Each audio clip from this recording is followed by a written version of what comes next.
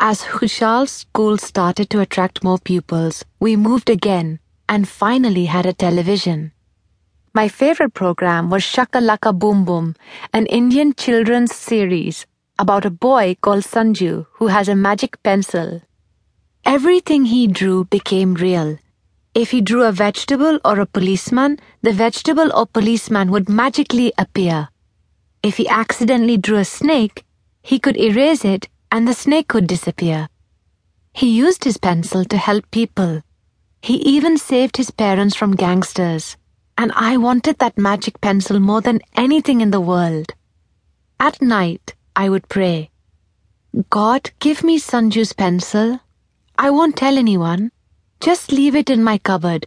I will use it to make everyone happy." As soon as I finished praying, I would check the drawer. The pencil was never there, but I knew who I would help first. Just along the street from our new house was an abandoned strip of land that people used as a rubbish dump. There is no rubbish collection in Swat. Quickly, it became a rubbish mountain. I didn't like walking near it as it smelled so bad. Sometimes we would spot black rats running through it, and crows would circle overhead. One day, my brothers were not home, and my mother had asked me to throw away some potato peel and eggshells. I wrinkled my nose as I approached, swatting away flies and making sure I didn't step on anything in my nice shoes. As I threw the rubbish on the mountain of rotting food, I saw something move and I jumped. It was a girl about my age. Her hair was matted and her skin was covered in sores.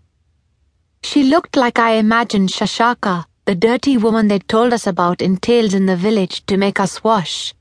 The girl had a big sack and was sorting rubbish into piles, one for cans, one for bottle tops, another for glass, and another for paper.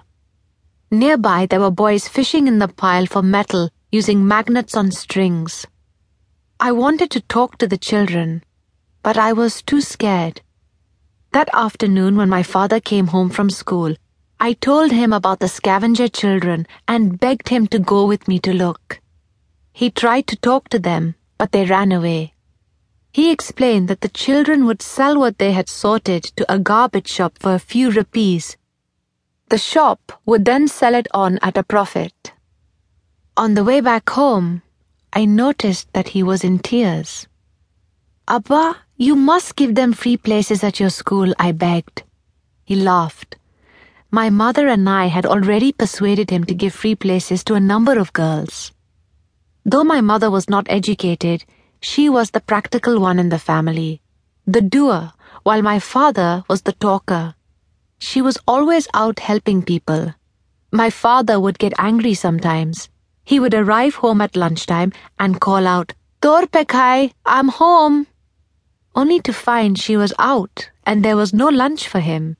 Then he would find she was at the hospital visiting someone who was ill, or had gone to help a family, so he could not stay cross. Sometimes, though, she would be out because she was shopping for clothes in Chima Bazaar, and that would be a different matter. Wherever we lived, my mother filled our house with people. I shared my room with my cousin Anisa from the village, who had come to live with us so she could go to school, and a girl called Shenaz, whose mother Sultana had once worked in our house. Shenaz and her sister had also been sent out to collect garbage after their father had died, leaving them very poor. One of her brothers was mentally ill and was always doing strange things like setting fire to their clothes or selling the electric fan we gave them to keep them cool. Sultana was very short-tempered and my mother did not like having her in the house.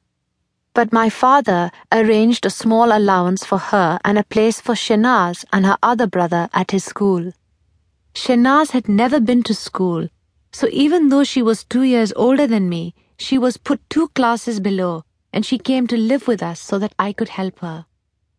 There was also Nuria, whose mother, Karo, did some of our washing and cleaning, and Alishba, one of the daughters of Khalida, the woman who